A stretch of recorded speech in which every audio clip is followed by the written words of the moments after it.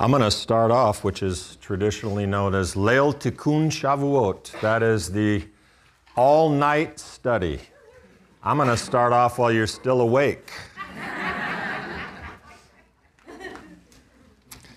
And I know you'll be happy to know, I hope I should have sent out a message that said, if you're coming, you really need to listen to the messages that led up to this, because they were all about the Omer, and I'm sure you'll be happy to know that we're done talking about counting the Omer, okay? We've counted it. This is it. This is day 50, right? It's Shavuot. The counting is over. But then I walked into the sanctuary tonight, and I saw the most incredible set of decorations on the wall that were a surprise to me. I didn't know about this. I didn't know that I had a comb Omer. I didn't know it was game Omer. I mean, just take a look at all the creativity that's on the wall from the Torah Club teams and Torah Club group and insight of all this fantastic Omerism. How could we not continue talking about it? We're on to something here. Actually, this can be our private shalom-making language. I've already thought about it. It's like a fraternity handshake. Anytime you see someone, you never use the word over, you just say Omer, and then they know. It's like our little, clubhouse handshake or something. But I do need to conclude all the talk of the Omer, and this is that, because this is what Shavuot is. I mean, that's one of the names for Shavuot. It's called Atzeret. We know the holiday Shmini Atzeret, which concludes Sukkot after 7 days. But the rabbis looked at a holiday called Atzeret for Shavuot and said it was the conclusion of 7 weeks of Passover. So this is certainly a conclusion. And we've talked over this last few weeks about the 49 days and why it's important, and I gave you a reason, an expectation for the big thing that God is doing as we prepare our hearts during this period, which is right now, by the way. You're preparing your hearts tonight and tomorrow, and then we're into Shabbat, and then we have all this incredible time of community, and we're here together for it. First of all, welcome to everyone. It's absolutely amazing to have people from all over the place, and also online. You guys aren't online this time. If you're from Georgia, it's not a big deal, but you're not online. Hi to everyone who is online. You have to turn around and wave because it's not you this time. Hi, Chag Sameach. Chag Sameach. Okay, but we wish they were here, but everyone's part of the family wherever you are. So we talked about the controversy, too, of counting the Omer, which I saw some funny comments about the controversy message that I gave last week. One of which was, I don't understand how this impacts my life at all, which is sort of true. I mean, we had a visitor here last week who was hearing this sermon, and he came up to me and he said, wow, that was really interesting. Life application? Don't know what that is, but I mean, it was interesting. And that's what it is, but it's history and it's a part of something, and tonight I want to conclude that, to tell you why that matters, and conclude the story that I started there, because we talked about that, the 16th of Nisan, right? Or Sunday. If you're a Pharisee, you start counting on the 16th of Nisan. Who wants to be a Pharisee? No, I'm just kidding. Sunday, if you're a Sadducee, the day after the Shabbat of Passover, if you're a Pharisee. And we looked at that. The Sadducees had their different approach. Sunday, always Sunday, to which I concluded last week's Shabbat message with this question: why? What difference does Sunday make? Why was that such a thing? There are some funny things people write online about why that is, but we won't tell those jokes tonight. Why Sunday? Well, it's actually an easy answer in the practical, literal sense. It's because that's how they read the Bible literally. They read the day after Sabbath and said it's Sunday, okay? And we don't have to rehash that whole message. But there is an answer as we celebrate tonight on Thursday night, Shavuot, and welcome it on Friday. There is an answer. And of course, this won't surprise you at all, but it's courtesy of a great teacher that I never had the pleasure of meeting, Rabbi Lord Jonathan Sachs, who provides some incredible insight that I want to share and then add a little bit myself to the story. And it still has to do with the Omer. But where is the other place in the Torah where we hear a lot about the Omer? Does anyone else know? Where does Omer surface a lot in other parts of the Torah? Actually, one other part. Anyone know?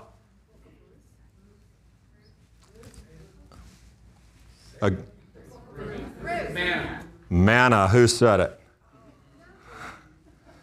Manna. All right, so that's right. There's another interesting place with the use of the word. It's not used very much in Torah other than to talk about this other thing. How much manna did they collect? An omer. Okay? What is an omer? It's a measure. It's a measuring. I think it's 43 ounces. Don't hold me to that. But I think it's something like that. But let me give you a quick refresher. And you don't mind if I talk for a long time because you got nowhere to be, right? Some of you drove 1,000 miles. Where are you going to go?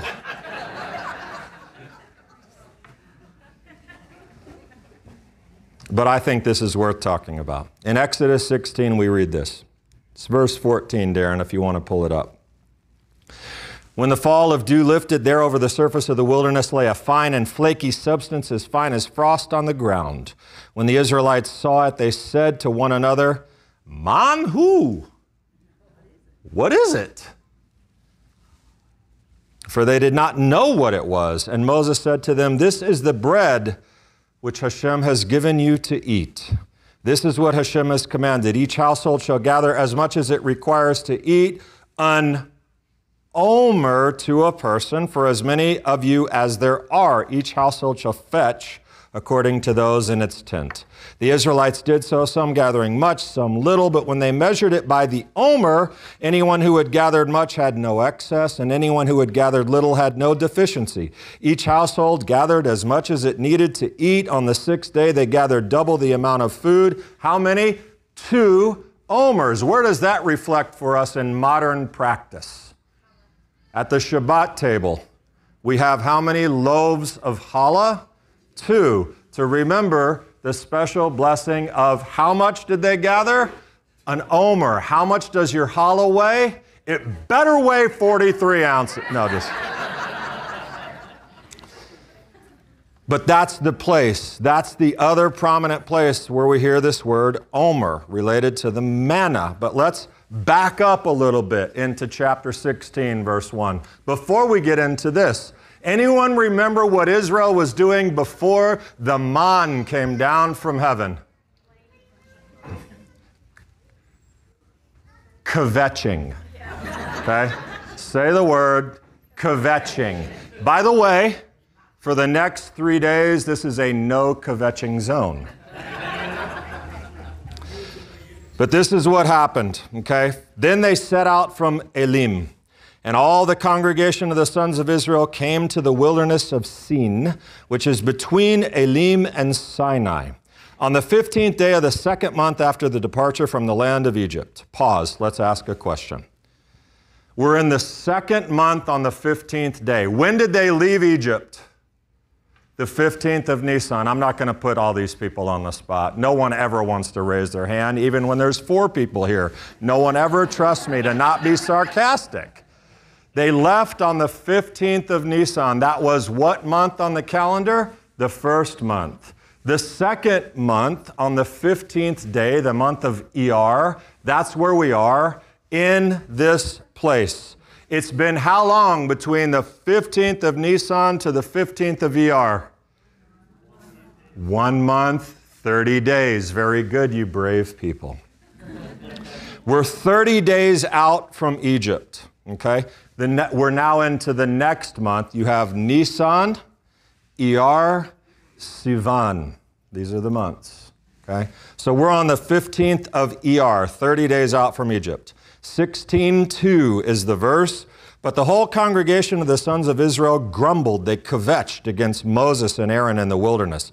The sons of Israel said to them, "If only we had died by the Lord's hand in the land of Egypt, when he sat by the pots of meat, when we ate bread until we were full." You may not have ever paid attention to that line exactly, but we're going to tonight. "For you have brought us out into this wilderness to kill the entire assembly with hunger." Now, I've had fun with that verse before because I'm not a huge fan of matzah. After 50 years, I'm just not a huge fan of it. I wasn't after the first year. But my joke has been, of course they complained. What had they been eating for 30 days? Matzah, you would complain too. But there's something else. There's something more significant than matzah jokes. They had been eating matzah for 30 days, but now it had run out. There was no more matzah, okay? Rashi tells us that they had taken 61 meals, 61 portions. They ate twice a day. It's been 30 days. They have none left, which gives a new context to the complaining, doesn't it? If you're in the middle of the desert with no food and you're looking at the guy who brought you out and said, "This is going to be fine," you would complain too. So there's no food, which is why they're saying, "When we ate bread until we were full, now you've taken us here to starve to death?" Okay? That gives some perspective, but God had a plan. So he heard them complaining and it was justified, right? The Lord said to Moses, "Behold, I'm going to rain down for you bread from heaven, and the people shall go out and gather what's needed for the day so that I can test them whether or not they'll follow my teaching." And on the next day after their grumbling, what came down from heaven? Krispy Kreme donuts. Fried cakes that tasted like honey. The miracle happened, and the manna fell on the 16th of Iyar. Okay? A special edible substance from the sky which received the name manna. Now here's the question. Now I'm going to connect. I promise you it's going to connect, and the Omer is going to be in it.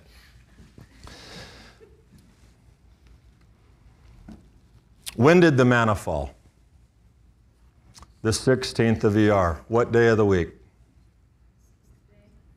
Sunday. Okay?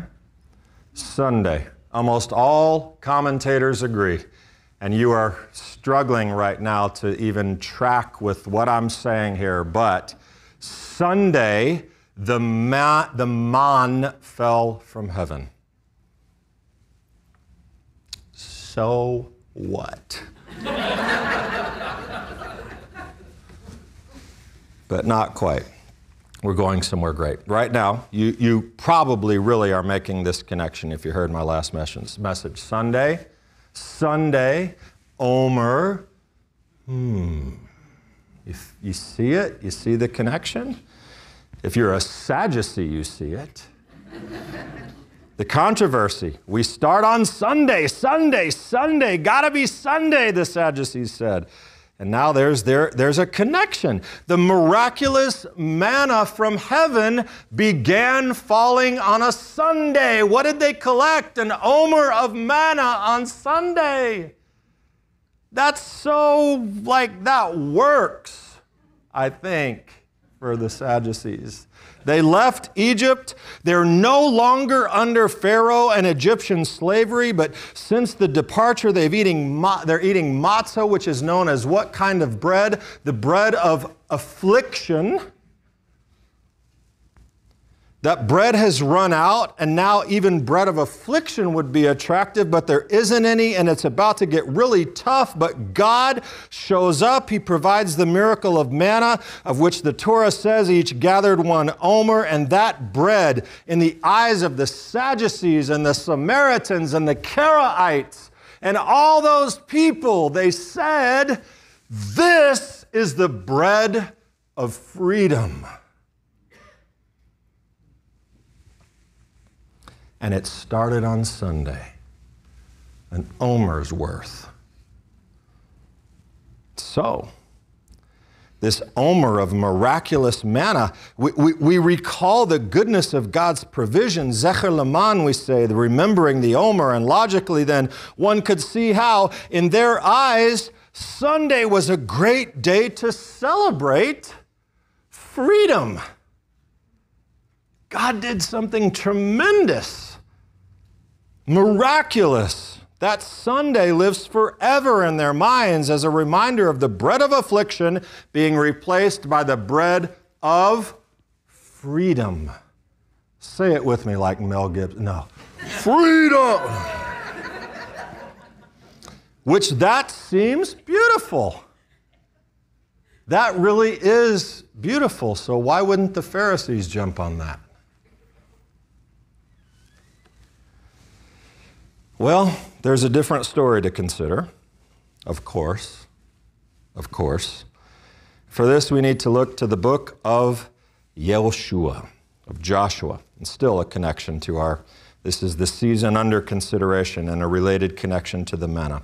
All of the pieces fit together here, but in a different conclusion. And I'll remind you of what happened in Joshua 5. First, something very uncomfortable. He circumcised everyone who hadn't been circumcised because they were in the desert for 40 years and they didn't have that. So he did it. Not fun. But then Hashem said to Joshua, "This day I've rolled away the reproach of Egypt from you. Therefore the name of that place has been called Gilgal to this day." And they did something there. While Bnei Israel camped at Gilgal, they observed Passover on the evening of the 14th in the plains of Jericho. On the day after the Passover, on that very day, they ate the produce of the land, matzah, and roasted grain. Interesting usage right here. They observed Passover. Okay? How do we observe Passover? Well, back then, you slaughtered a lamb on the 14th, you ate it on the 15th, you rested on the 15th, and that was observing Passover. So that's what they did. But it says that they did something right after that. They ate the bread of the land on the 16th. On the day after, when they ate the produce of the land, guess what else happened? What stopped? The manna. The manna stopped on that day. So what? No, it matters. Listen, two incredible things. You have to pay close attention. The Israelites got no more manna. That year they ate of the yield of the land of Canaan. The 16th of Nisan, two things. Israel was in their land, the land that God had promised to them. We'll talk more about that on Saturday.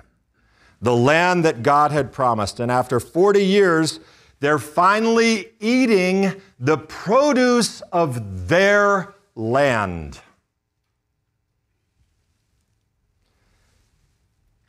The miraculous bread from heaven stopped.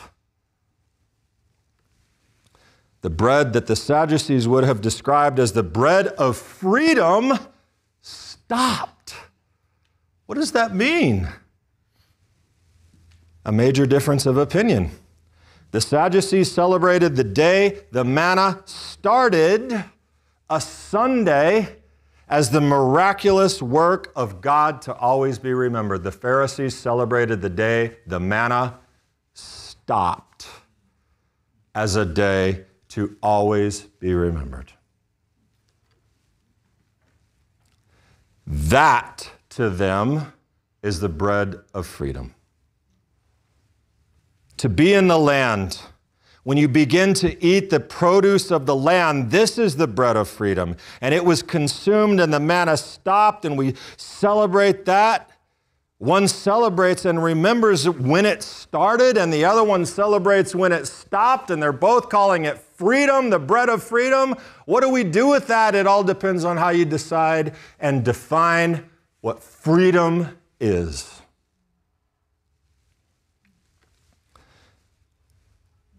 Who's got that right? The difference between the manna and the produce of the land. Let's consider that real quick. The location. Where does manna come from? God, heaven. Where does the bread come from?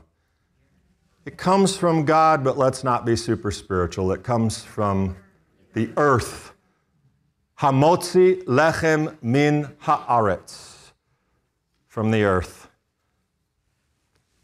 Provision. Manna is miraculous. God did it out of nothing. Where does bread come from? You work for it. You work for it. Bread is provided by God, but it's by the work of our hands. What did they do to get manna? Walked out of the tent. What do you do to get bread? You work. You labor. You work in the land. What kind of food? Manna is heavenly food. It's for the angels. What is barley food? Barley is for animals, and it's a low grain. Both schools celebrate that the Omer was about eating the bread of freedom, but what is freedom? And here's the real difficult question. Is freedom for you when God meets your every single need to do everything so that you never have to lift a finger in the world? Is that freedom? That was freedom to the Sadducees. You know why? They were corrupt, wealthy, taking advantage of people, and for someone else to do everything for you was fantastic, man. That's great. That's freedom. Sounds great.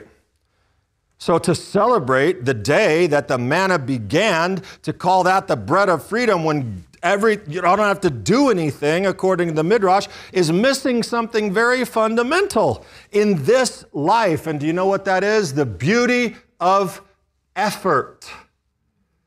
The beauty of work and effort and being a co-creator and a partner and an investor in this life.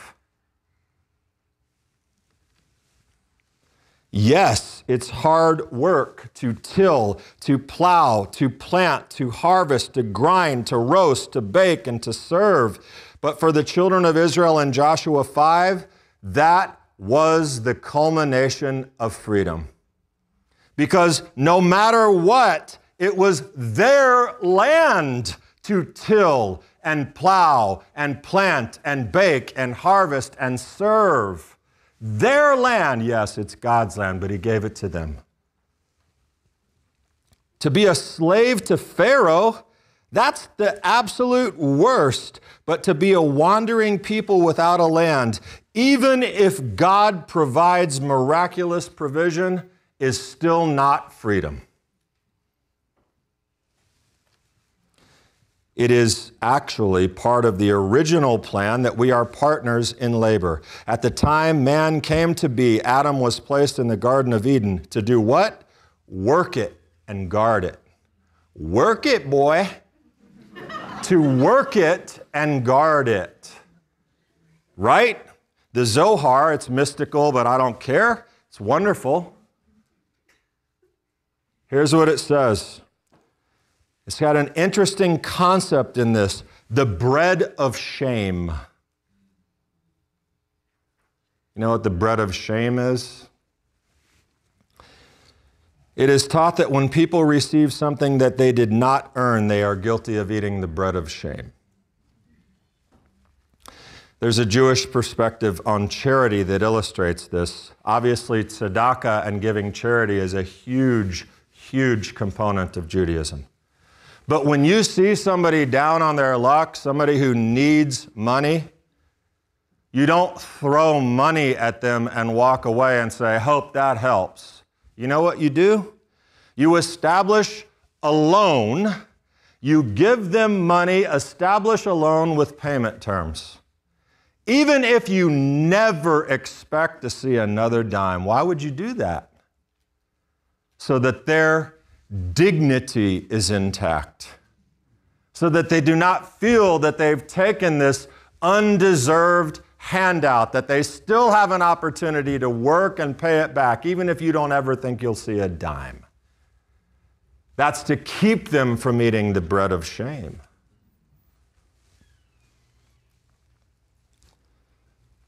And that lesson applies to many aspects in life. It's very simple. I don't even have to tell you, but let me tell you. We should not be takers who receive goods and services from others with no effort. We should be givers who do our share to repay the many benefits we enjoy. If you take out of proportion to what you give, do you know what you do? You eat the bread of shame. We don't live with the quality of being upright and free. And when you dig deeper into human nature, what you find is that requiring work and effort from man, that was actually the design of God, ultimate, perfect goodness by God, that when a person invests effort, he earns his reward. But in a case when he receives a totally gratuitous handout purely as a donation, it's the bread of shame. It distresses more than cures. I know that's very unorthodox from a very orthodox text, but it's true. So the Pharisees, the people's people, they saw in the miraculous consideration of the Omer of manna that that's not really freedom. The freedom is in the partnership with God. The freedom is in the planting and the plowing and the digging and the praying and watching it come up and knowing I did that with God's help. So the Pharisees, the good Pharisees, and there were many who worked and labored, they were the people's people. It's a lesson for us. It's a lesson actually for our community.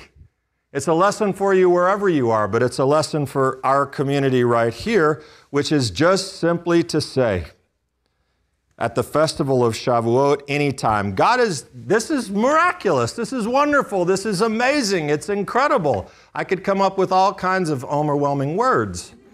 But it's amazing, something miraculous, but we don't just take the gift without giving back. No community can survive.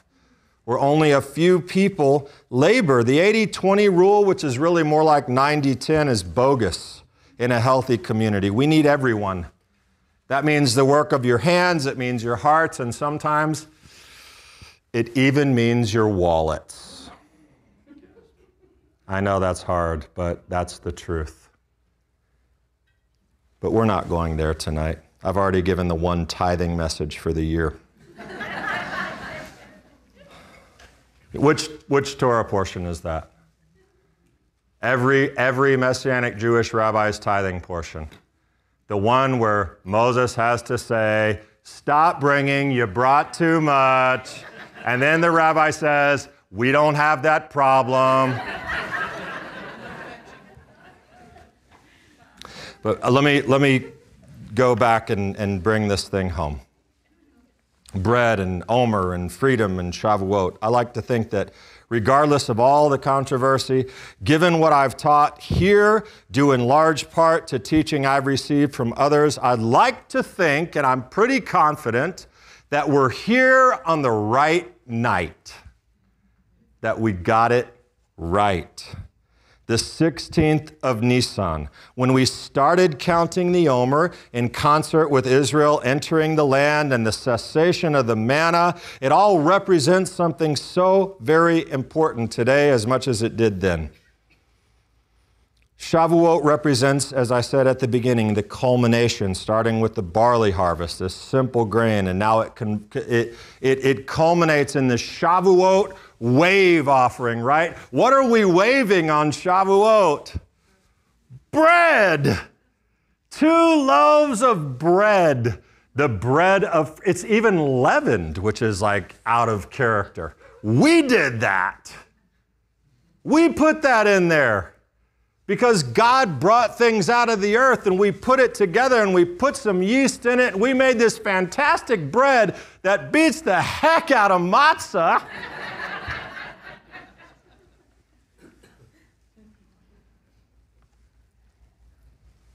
It culminates there, not in the bread of shame, but in partnership.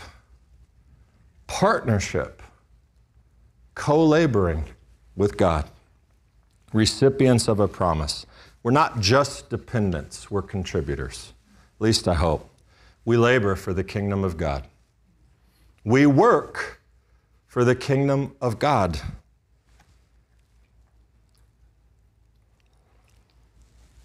And for the season of, I think every Jewish holiday we could somehow boil down to empowerment, whatever it is.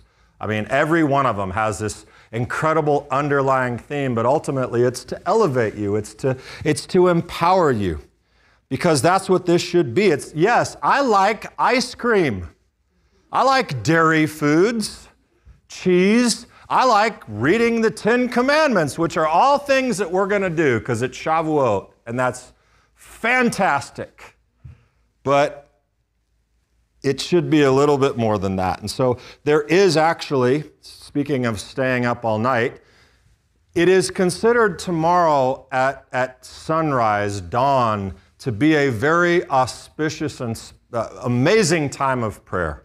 It's a time in Judaism where you're giving your big, impossible, amazing prayers that you would like to see Hashem answer. It's not superstitious. It's just tied to the season. It's tied to the fact that tradition tells us that they stayed up all night long waiting for the Torah, and the next day this unbelievable thing happened where God came down and made a relationship with Israel, and they became covenant people, and they oh man, incredible. So there's this idea that this buzz and energy that was circling around the mountain, we still bring those big prayers. And I'm going to let you in on a little bad secret. We will not be doing a sunrise service tomorrow. But you can. You can be intentional tonight, starting tomorrow early.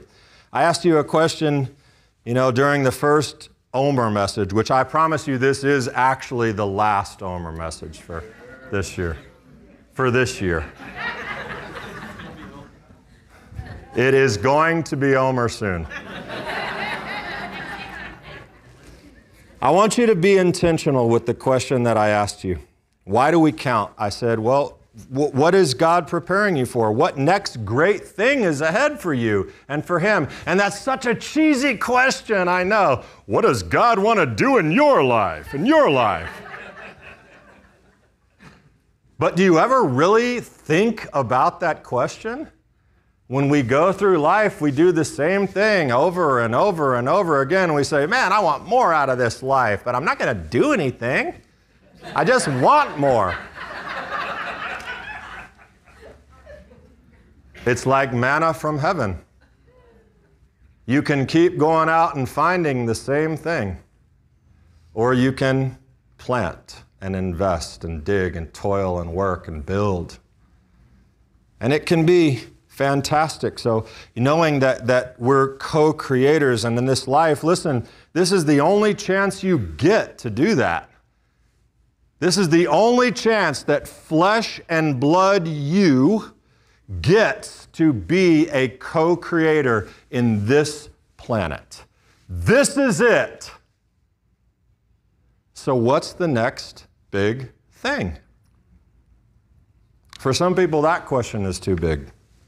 The bread of freedom is more than God doing everything for you. That's not what He asks. He says, go and make disciples, repair the world. Repair the world, someone says. Repair the world? I'm broken. I'm the one who needs repair. Okay, fine, start there. That's a fantastic place to start. Maybe that's your Shavuot empowerment experience. Maybe that's what you need to do, is repair yourself. You need a reconnection, a Holy Spirit burst of renewal. You need answers, you need clarity, you need direction. Start there. And then you can ask the big question, what's next? What's next? What are we going to build together? What am I going to do with the fantastic freedom I've been given? I'm not going to eat the bread of shame. I'm just not going to take. I'm not going to take and take and take. I'm going to give. I'm going to take, but I'm going to give.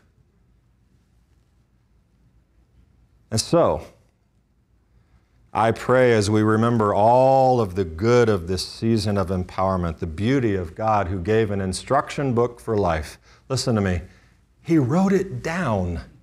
It's that easy. I don't know. What's God want me to do? He wrote it down. The Torah, written down, the gift of our Messiah, who echoed beautifully these instructions. If you can't find it in the Torah, find it in His words and apply it and do something with it and labor with it and invest with it. And the bread of freedom that Shavuot, that reminds us of a culmination of our relationship as co-creators. God still provides for you. I'm not suggesting that we ignore that reality in any sense. We always acknowledge it. Everything is from God. Everything is from God. What do you want to do with it? He gives us resources to use in the world, and with all of it, for all of these realizations, listen, I pray that Hashem answers your prayers, whether they're now, whether they're at sunrise, whether they're a year from now. I don't care. I pray that He answers all of them in accordance with His perfect will and empowers and enlivens your spirit. It'd be really sweet if there were some incredible prayers answered here or on your way home when you leave here, and we can say, wow, those mystical guys who came up with that idea about praying at dawn on Shavuot, they were really on to something. But I pray that we can send you out from here for the next great thing that God has for you. But thank God, right now, we're just getting started. It's the first night, and you've done a fantastic job of staying awake. So Hag Shavuot Sameach. Happy Shavuot. Welcome to Shalom Macon, to all of you who have traveled to be here. I look forward to the next incredible thing that God has for us over the next few days. Baruch Hashem. Amen.